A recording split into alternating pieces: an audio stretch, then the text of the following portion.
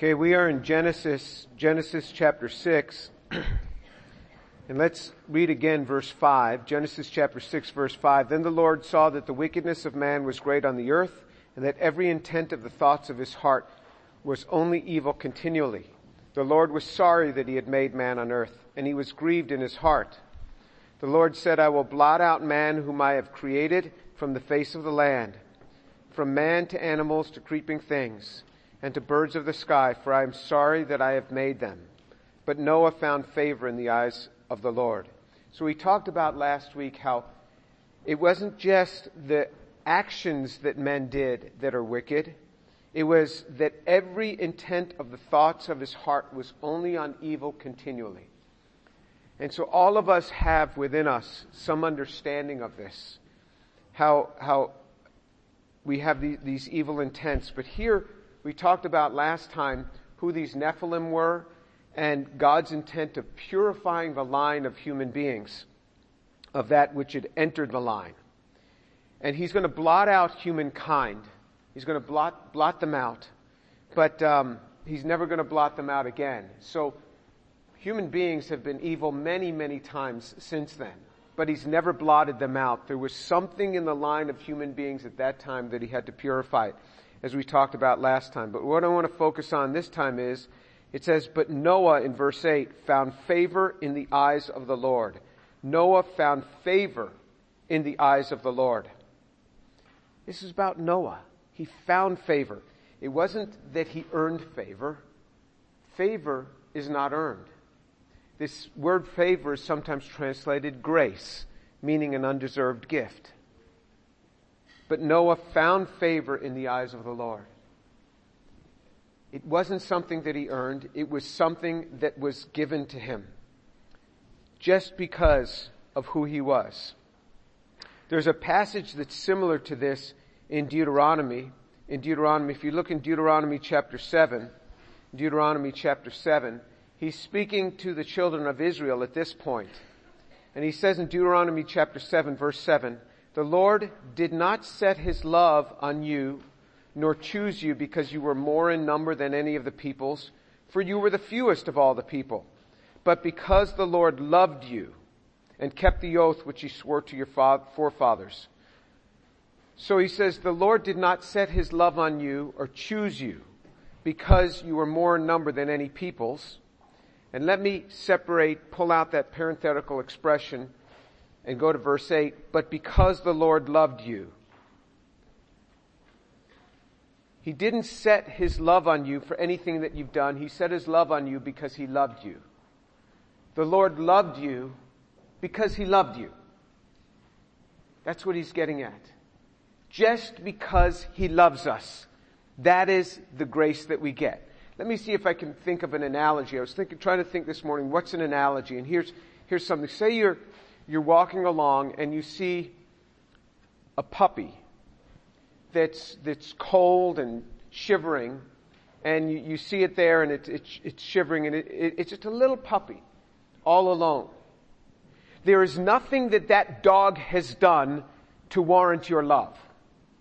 But immediately, many of you, your hearts would just melt. And you'd pick up this puppy.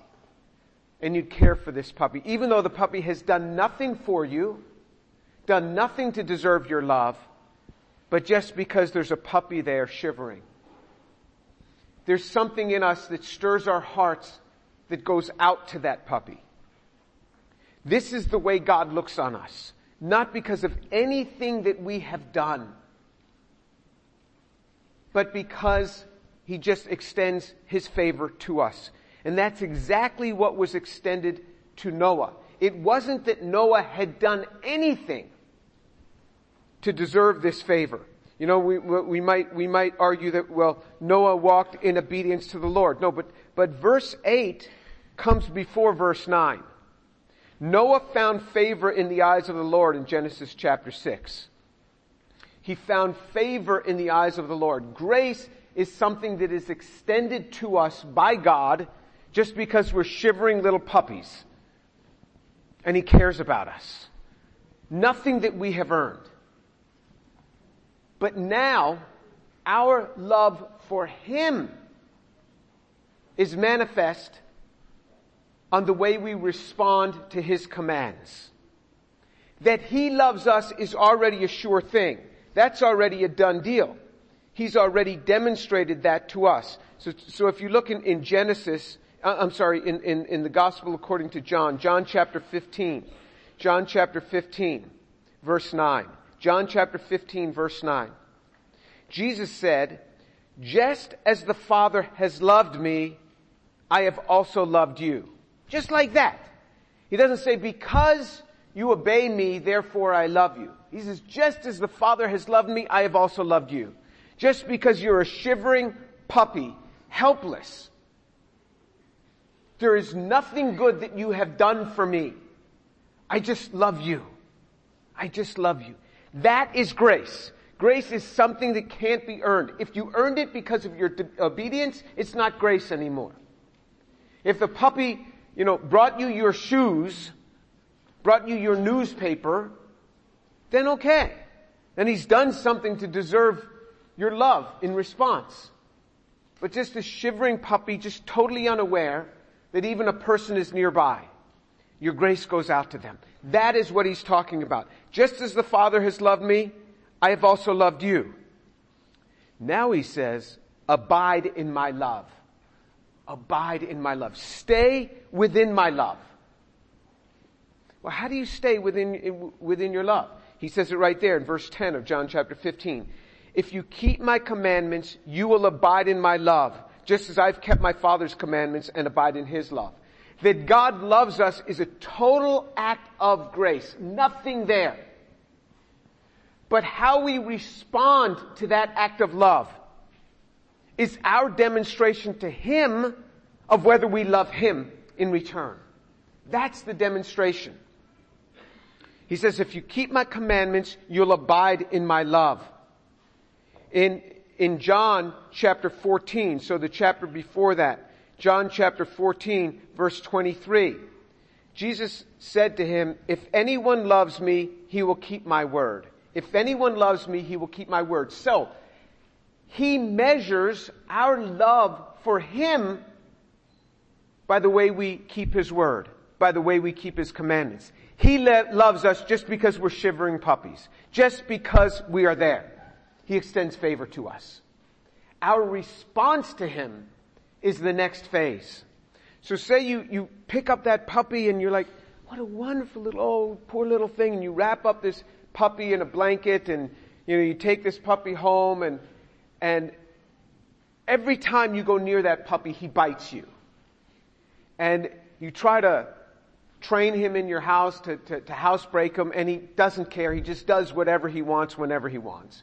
And he just tears up your couch. You say, no, don't do that. And he bites you, and then he tears up your couch again, right in front of you. After a while, you're going to be like, you need to go to that place where they take stray dogs. And dogs kind of disappear after a couple of weeks if nobody picks you up. You need to go to that place. How we respond to God is the demonstration of our love to Him, and how we keep our commandments is the way He says, I am gauging this. That's what you see here in Genesis chapter 6. Noah found favor in the eyes of God. Favor comes before anything else. Now you see in verse 9, these are the records of the generations of Noah. Noah was a righteous man, blameless in his time. Noah walked with God. This is the first time the Bible is saying such a thing. Now Enoch walked with God, but to say that he was a righteous man, blameless in his time. The same thing was said, for example, of Job.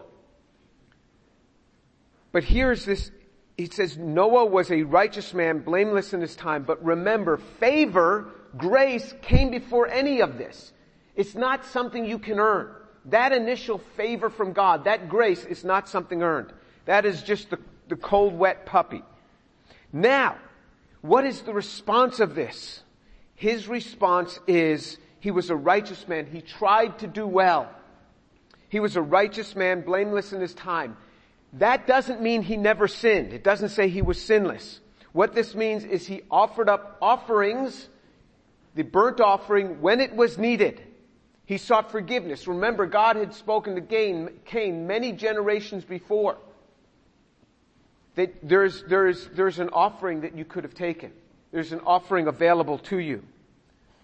He says, these are the records of the generation of Noah. Noah was a righteous man, blameless in his time. Noah walked with God. This thing of walking with God, Enoch, we know, walked with God, it says. This is an amazing response, how we respond to God. And it's according to the keeping of His commandments. That's how He gauges our love in response to Him. That's the gauge of it. Not the initial love. The initial love is only purely out of grace. Then it says in verse 10, Noah became the father of 3 sons, Shem, Ham, and Japheth. Now in verse 11, now the earth was corrupt in the sight of God, and the earth was filled with violence. God looked on the earth, and behold, it was corrupt, for all flesh had corrupted their way upon the earth. Then God said to Noah, the end of all flesh has come before me, for the earth is filled with violence because of them. And behold, I am about to destroy them with the earth. Remember, just above it says that God was sorry that He had made man. But remember, God was never sorry. Never says He was sorry that He redeemed man. God has redeemed us. God is never going to destroy the earth again with all the people in it like this. And He says that there was something going on at that time, something that entered the line of human beings, that He was going to cut off to be sure that that line would never find its way into His Son that was to be born. So God says He's going to destroy all flesh, for the earth is filled with violence. And behold, I'm about to destroy them with the earth. Verse 14, make for yourself an ark of gopher wood, and you shall make the ark with rooms, and shall cover it inside and out with pitch. This is how you shall make it. The length of the ark shall be 300 cubits, its breadth 50 cubits, its height 30 cubits. And you shall make a window for the ark, and finish it to a cubit from the top, and set the door of the ark in the side of it, and you shall make it with lower, second, and third decks. Behold, even I am bringing the flood of water upon the earth to destroy all flesh in which is the breath of life. From under heaven, everything that is on the earth shall perish. But I will establish my covenant with you, and you shall enter the ark, you and your sons and your wife, and your sons' wives with you. And every living thing of all flesh you shall bring 2 of every kind into the ark, to keep them alive with you. They shall be male and female. Of the birds after their kind, of the animals after their kind, of every creeping thing of the ground after its kind. 2 of every kind will come to you to keep them alive. And as for you, take for yourself some of all food which is edible, and gather it to yourself, and it shall be for food for you and for them. Thus Noah did according to all that God had commanded him, so he did. This verse 22, Noah did according to all that God commanded him, so he did. Noah did according to all that God commanded him, so he did. Noah did according to what God commanded him. Jesus said, if you love me, you will keep my commandments. This is now Noah's expression of Noah's love back to God. If you love me, you will keep my commandments. There is something that happens to a person when they are saved. There is a desire now to not disappoint God. It's not that we never fail Him, but there's this desire to please Him. If you do not know that desire, ask God to enter your heart. If you do not know that desire to please Him, I don't want to disappoint my Father. I don't want to disappoint Him.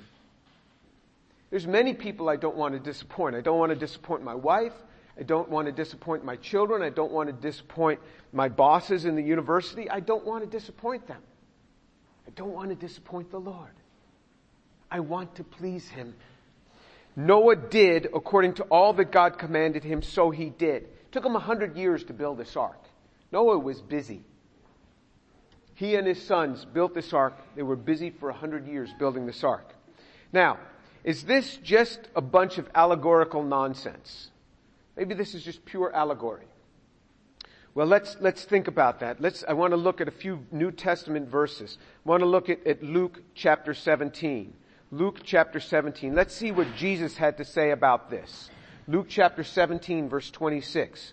And just as it happened, Jesus says, just as it happened, not just as the allegory talks about. Jesus said, and just as it happened in the days of Noah, it will also be in the days of the Son of Man. They were eating, they were drinking, they were marrying, they were being given in marriage until the day that Noah entered the ark, and the flood came and destroyed them all. It was the same as happened in the days of Lot. They were eating, they were drinking, they were buying, they were selling, they were planting, they were building. But on that day that Lot went out from Sodom, it rained fire and brimstone from heaven and destroyed them all. It will be just the same on the day that the Son of Man is revealed. When Jesus returns, it's going to be just the same way. When that rapture comes and we are taken up, it's going to be just the same way. When destruction then follows, it's going to be just the same way. Jesus said, and just as it happened in the days of Noah. Well, maybe Jesus was wrong. You mean Jesus believed that allegory and thought it was really true? Yeah, he thought it was really true. You say, that's silliness. I'm too sophisticated for that. Fine, you're going to die and this book will remain. All right? This book will remain.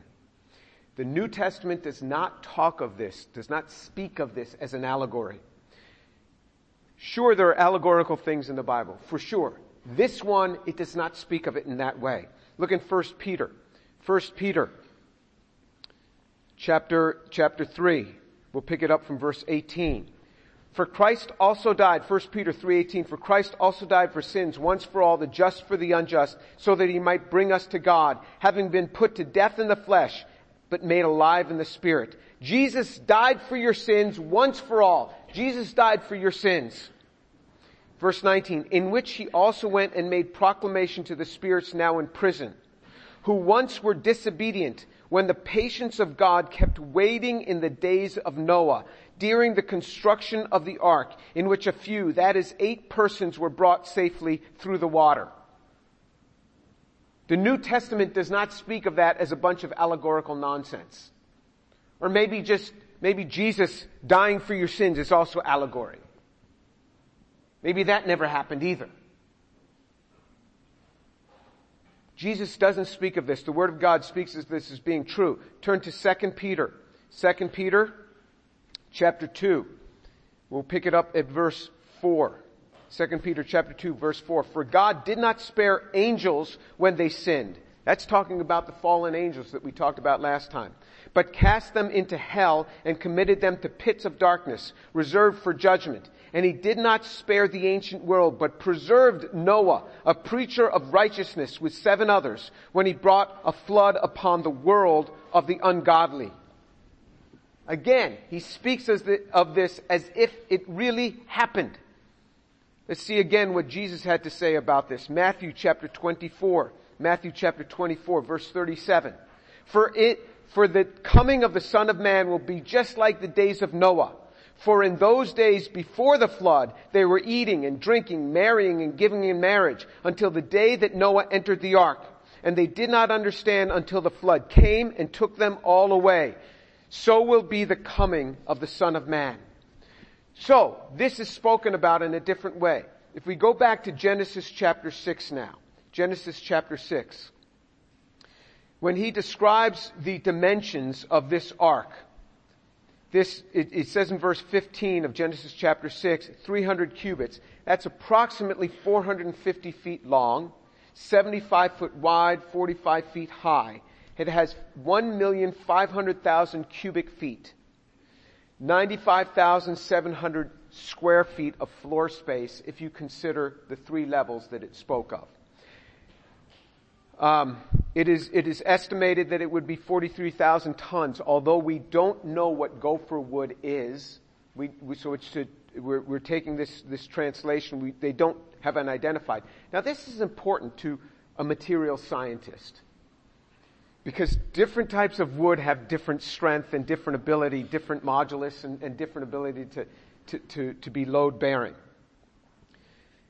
But this wood, it was estimated to be 43,000 tons. it would be able to fit 550 livestock cars. So you look at these train cars, 550 train car loads. It could fit 130,000 sheep. All right, so you say, well, there are some animals bigger than sheep, but a sheep is about an average size animal. So a sheep is not an elephant, but a sheep is not a chipmunk either. All right? So the animals that are estimated that would have to go in, because it says according to their kind, you can talk about families, you can talk about species. It's not known what the direct translation of that is. That is estimated to be, not my estimate, scholars' estimates, 35,000 to 70,000 animals. When you see that in chapter 7, he says of the clean animals, you're to take 7. It's not sure if it's 7 pairs or 7. So 3 pairs plus 1, or 7 pairs. So you're between 35,000 and 70,000 animals. It's estimated that about half of the ark would contain animals. And then you'd have the rest of that for food and for insects and whatever else there are. Now you say, this is really hard to imagine. Now I have read a lot about this week, just planning for this. I have read the people who think this is utter nonsense. And you can read books on how this could never have worked. Could never have worked. Then you can read other books on how this works just fine. So where do you want to stand on this? Depends what you read last is probably where you're going to come out. But I take the Word of God as what it says, because I have found it to be reliable. The New Testament does not speak of this as being solely allegory. Now many people will say, so there are huge logistical problems. The only way you can imagine that this works is that this is a miracle. So all those who say that this couldn't work will say, they'll give you the fact that these animals came and they piled into the ark. They'll give you that. Well, why do you give that? I mean, how do you get a bunch of animals to enter into the ark? Now the doorway is 20 feet wide. Doesn't say here, it's just that there are observations because there is this petrified ark on the Mount Ararat that you can look on the internet of pictures of this thing. Huge vessel that has these dimensions. And it's petrified and so you can actually see, so you can just search this on the internet. So all this is there. This was first seen by a Russian aviator and his co-pilot in the 1950s. I think it was 1955 was the first who spotted this thing. And he was the one that wrote the report that the doorway was about 20 feet wide, but the doorway was missing. So this is a big doorway. So how do you get all in there? This had to be miraculous from A to Z, from beginning to end, from top to bottom. You don't get animals to just come in and start loading up unless God is sovereignly working on them. If He's working on them, they know where to go. And so some of the logistical things. How do you deal with, so you have to have all of this food in there. Now remember, some of these animals are carnivores. They don't eat vegetables. Can you imagine the lions walking in there? They're like licking their chops. This is going to be like a smorgasbord here. We're going to be in this thing. There's all this meat to eat. How do you control the lions and the tigers?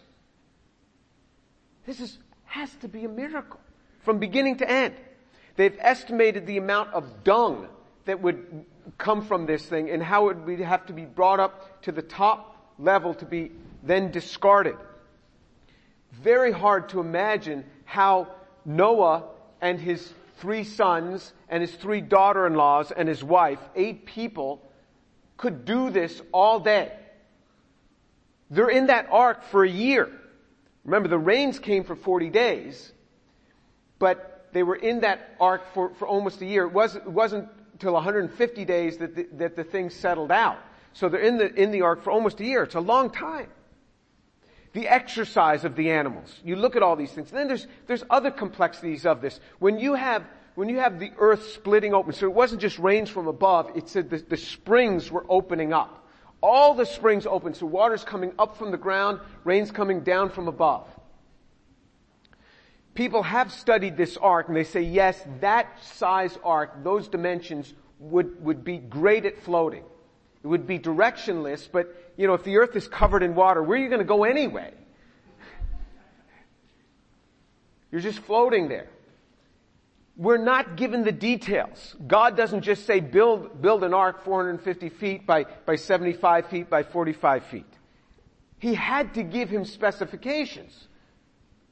There's a lot there that goes unreported, and that happens all the time in the Bible. You get a little snippet. He must have been giving a lot of information. What does Noah know about building arks? Nobody had ever built an ark before. It wasn't until the mid-1800s that a wood ship this size had ever been built. So this is happening 4,000 years ago. How could this happen? How could this be? So you look at all of these things, then you think of the thermodynamics of the earth. When you have that much activity going on the earth and that much water coming out. And so they estimate, you would be heating up large amounts of water. Well, you have a lot of water. Water has a very high heat capacity. It can absorb a lot of heat. So there's a lot of upheaval going on in the earth. Other problems that are legitimate problems. So many Christians will argue, yes, there was a flood, but it was a local flood. It was local to that region and not covering the entire earth. Because how do you get sloths going to this thing? Sloths are very slow moving. How do you get them, getting called to the earth? I don't know. I have no idea. Unless it's miraculous from beginning to end. And so now when the waters settle, now you have all these continents in place. And so how do these unique species get to Australia? How does this happen? How do you have a Galapagos island with these unique species that if there was anything else that invaded that island, you let a couple of pigs go on one of those islands, they're going to take over. A couple of pigs or a couple of rats, that's it. I mean, they take over anything. Lots of questions. I have no idea.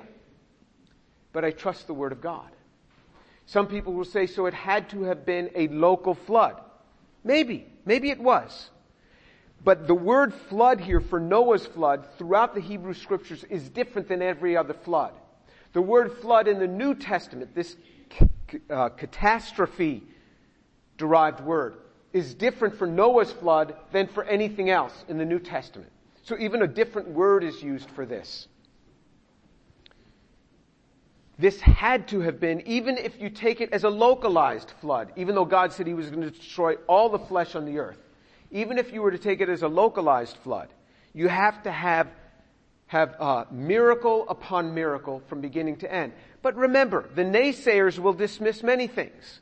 They'll say when the children came out of Israel, then Israel came out of Egypt going back into the promised land, that there could not have been several million people. That the desert never could have sustained several million people. Well, I'll tell you, you look over that desert, and it is surprising that anyone can live in that desert. Even, one or two people. It is so foreboding when you look in that desert. But there are people who live there. There's people who know how to live there. I mean, there's no way I could live there. Like in a day, I'd be dead. There are people that know how to live there. They say it couldn't have been 2 million. Their numbers were off. It was probably more like 20,000 people. They were off by, a few orders of magnitude. No, they know how to count very well. I mean, you look at the Hebrew Scriptures, they're counting all the time. They didn't miss orders of magnitude in their counting. They will say it never could have sustained them. Well, God was working a miracle every day. It said he was sending forth manna from heaven for 6 days in a week. And on the sixth day, he would send double for the next 2 days so they didn't have to gather. God worked miracles. God brought out water from a rock, it says. God did this. The naysayers will try to do away with every miracle. This was a miracle from top to bottom. I think this is the most amazing miracle in the Bible. Resurrection is easy. It's easy. It's a singular little thing. It's not like you have to change massive things around the earth. Here you got tectonic shifts going on. This is huge. Big changes here. I believe the Word of God. If you take it as a localized flood, fine. I'm not trying to change you. Remember, I don't want to change you for anything. You stay whatever you are. The only thing I want to see you change to is to understanding that Jesus Christ is the Son of God. He's died for your sins, and He's risen from the dead for your sins. That's what He's done to forgive you of your sins. That's the change that has to come over you. Whether you believe that this is a localized flood or a worldwide flood, even a localized flood, remember, you got to have a lot of faith for that thing. You're piling in tens of thousands of animals into this thing, a bunch of these being carnivores. It's like, the lions they're going to go after the pachyderms and just have a feast on day one. And, all these smaller animals are going to be like an hors d'oeuvre tray to these carnivores. You got to have tremendous faith, even if you have a localized flood. So why not just go for the full thing anyway? Because this could only be with a massive amount of faith. The New Testament does not speak of this as being allegorical. Jesus, who has made all things, does not speak of this as being an allegory. He speaks of this as being true. So, like I said, you can read books on those who take this and believe worldwide flood. You can read books on take this and believe it was a localized flood. You can take books and read about how none of this ever could have happened. That this is just fairy tale. So take what you want. But those that say that this is fairy tale say the rest of my Bible is fairy tale also. Once you have God, God stands outside of space and time. He can do whatever He wants. Once you have God, it's game on for anything. Anything God can do. A resurrection is easy compared to these sort of things. And this is what he's talking about. The take-home lesson for us today is, thus Noah did according to all that God had commanded him, so he did. God's favor looks upon you. God's favor looks upon you, comes upon you. The Word of God comes and it testifies of these things. So we're going to wrap up with just a couple verses from the New Testament. Look in Romans chapter 6. Romans chapter 6, verse 23. Romans 6:23 says, "For the wages of sin is death, but the free gift of God is eternal life in Christ Jesus our Lord." All of us are like this little shivering puppy. And God comes and He extends love to us. We are totally undeserving. Look in Romans chapter 5, the chapter before, verse 8. "But God demonstrates His own love toward us in that while we were yet sinners, Christ died for us." He died for you. Christ died for you. What will you do in response to His death for you? Will you seek to obey Him? Jesus said, "If you love me, you will obey me. If you love me, you'll keep my commandments." If you have no desire to keep the commandments of God and obey Him, question whether you've ever really received God. There are people in your life you want to please. You do not want to do them wrong. If you have not that desire for the Lord, then there's a problem there. He's calling you to worship Him and to serve Him. If you are unable to serve the Lord and obey Him, call out to God today. Say, "Lord, come into my life. Forgive me because I am a sinner. You've extended your hand of grace to me and come into my life." Call upon Him so that you would be saved. Let's pray.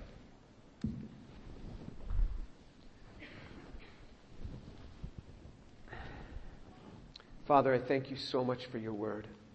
You are so good.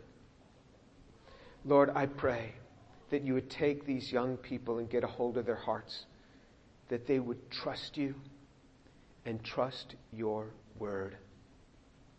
Father, that they would trust you and trust your word.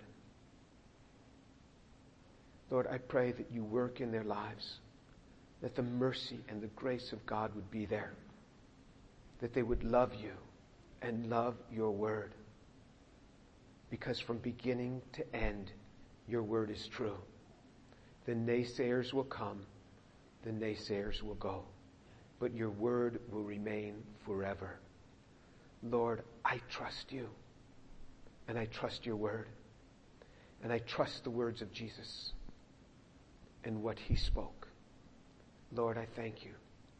Father, take these young people and build them up in you.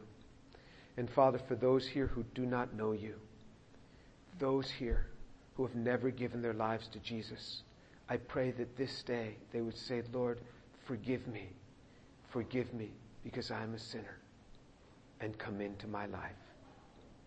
And I pray in the name of Jesus. Amen.